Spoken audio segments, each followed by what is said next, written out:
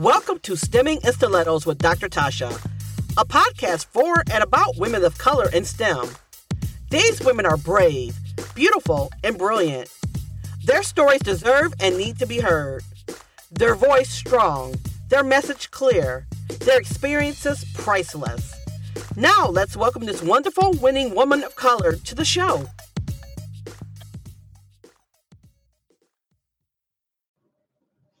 Hey everybody, this is Dr. Tasha. I am the CEO of Smart STEM. We are a STEM consulting company. Our audience is women of color in STEM who are early to mid-career. We help you stand up and stand out in your chosen career path. I use a combination of my 10-year experience as a mechanical engineer plus my mentorship and coaching background to assist you in taking the right steps so that your career goes where you want it to go. So, what are we talking about today? Today, we are talking about owning your career. I feel like I've talked about this before, but I really wanted to make sure that I revisit it. And so, some of the best advice that I've ever been given in my entire professional career, and it happened maybe about mid-career, was that a really good friend of mine, a really good friend of mine, godmother to my kids, actually said to me, Tasha, don't let anybody else tell you what your career path is, on where it is you need to go in your career. You choose, you decide. You have to take ownership of it. The minute you give your career path or you give that responsibility over to someone else, it's over for you. Because once it's taken out of your hands, what do? Right? You have lost control over your own career. How many of you out there are in careers that you're like, I'm not quite sure this fits, because you've given control of your career to someone else. So they're saying, hey, you got to take this class, you got to get this certificate, or you should move from here to here.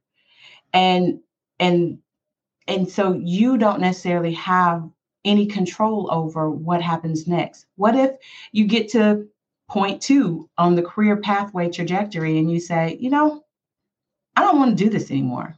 Who is there for you to talk to about it? Because again, you're not in ownership. You have not taken ownership of your career. And that happens so often. For me, I always call myself an accidental academic because I had no inclination, no thought that I would be teaching in higher ed. It just wasn't on my radar at all. And so when the opportunity came and I took it, I couldn't see how it worked. And so when my career, I was moving up, I was getting promoted, I was a director, and then I was the dean. Somewhere in there, I just said, Tasha, you really need to decide if this is something you really want to do. Is this the place you really want to be? Have you taken ownership of your career? And I hadn't at that point. I was letting other people decide for me. I was letting other people tell me who it is they believed that I was. And I was deciding whether I was going to fit in to this image that they had of me as it related to my career. And I had to take a pause. I had to say, I need to figure me out.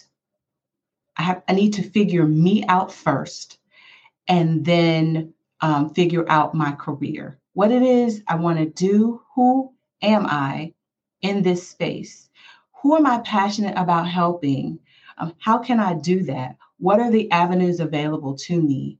And do I want to take them? Do I have the guts? Do I have the patience? Do I have the skills? Do I have the tact? Do I have all the things? And can I learn these things? Right? Do I have the desire and the drive to learn these things in order for me to get where I wanted to go? And so it took some time. I'm not going to tell you that it was easy, that I didn't make any of the mistakes that you can make. I probably made them all and probably some more. But I did the work. And I would say the same to you. You have to do the work to uncover who you are and what it is you really want to do. What's your purpose? Why are you here on earth? And so once you discover that, it makes it, I won't even say it makes it easier. I will say that it provides clarity of purpose so that you can determine your next steps. And it does not mean that your next steps are easy.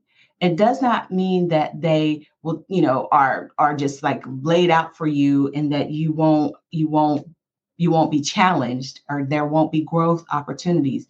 I can tell you it's been nothing but growth opportunities this entire time on this career trajectory and pathway that I'm on. But I've really learned to listen to what my God is saying to me and understanding that in working in your purpose, he puts opportunities and challenges in front of you so that he can continue to grow you so that you can walk more and deeper into said purpose. So as it relates to your career path, you have to do the work and you have to be connected to your true self first in order for it to really work. And so do that. You have to ask yourself some really hard questions and then you have to wait for the answer. Some you're not going to like. I mean, you're going to discover things about yourself, both good and bad, but let's talk about some of the bads. Like you might discover some things about yourself that you don't like, but it's you. So it then becomes a matter of you accepting these things about yourself. And then the things that you like, okay, great. Well, let's see how I can use those to enhance what it is I'm trying to do or where it is I'm trying to go. I don't know what that means for whoever's listening to this live today, but I just want to let you know that, your purpose is your purpose. It's the reason that you were put here, no one else. And no one else can really discover that and do the work. So don't hand it over to someone else thinking it's going to be easier for you to do that work. It will come back to you, especially for those people who are sitting in jobs and you're like, I already know this isn't quite it. Then now is the time for you to do the work to figure it out. Where is it I'm supposed to be? What skills do I need? What things do I know right now that can help me get to where I want to be? And I just implore you to do the work. And I think that is where I'll leave you guys today, is doing that work. And if you should need help, you can always contact me. I am Dr. Tasha, the Nerdy STEM Queen. You can find me on LinkedIn, of course, or you can find me at my website at www.drtasha.com. Come check it out and let me know how I can be of service. Until such time, you guys, take care. Thank you for listening to this episode of Stemming in Stilettos. Please check out the show notes to get additional information about today's guest or today's topic. You can find the podcast on every major podcast platform. You can find additional information about Dr. Tasha at www.drtasha.com. Thanks again, and don't forget to tune in every Tuesday for the latest episode of Stemming in Stilettos.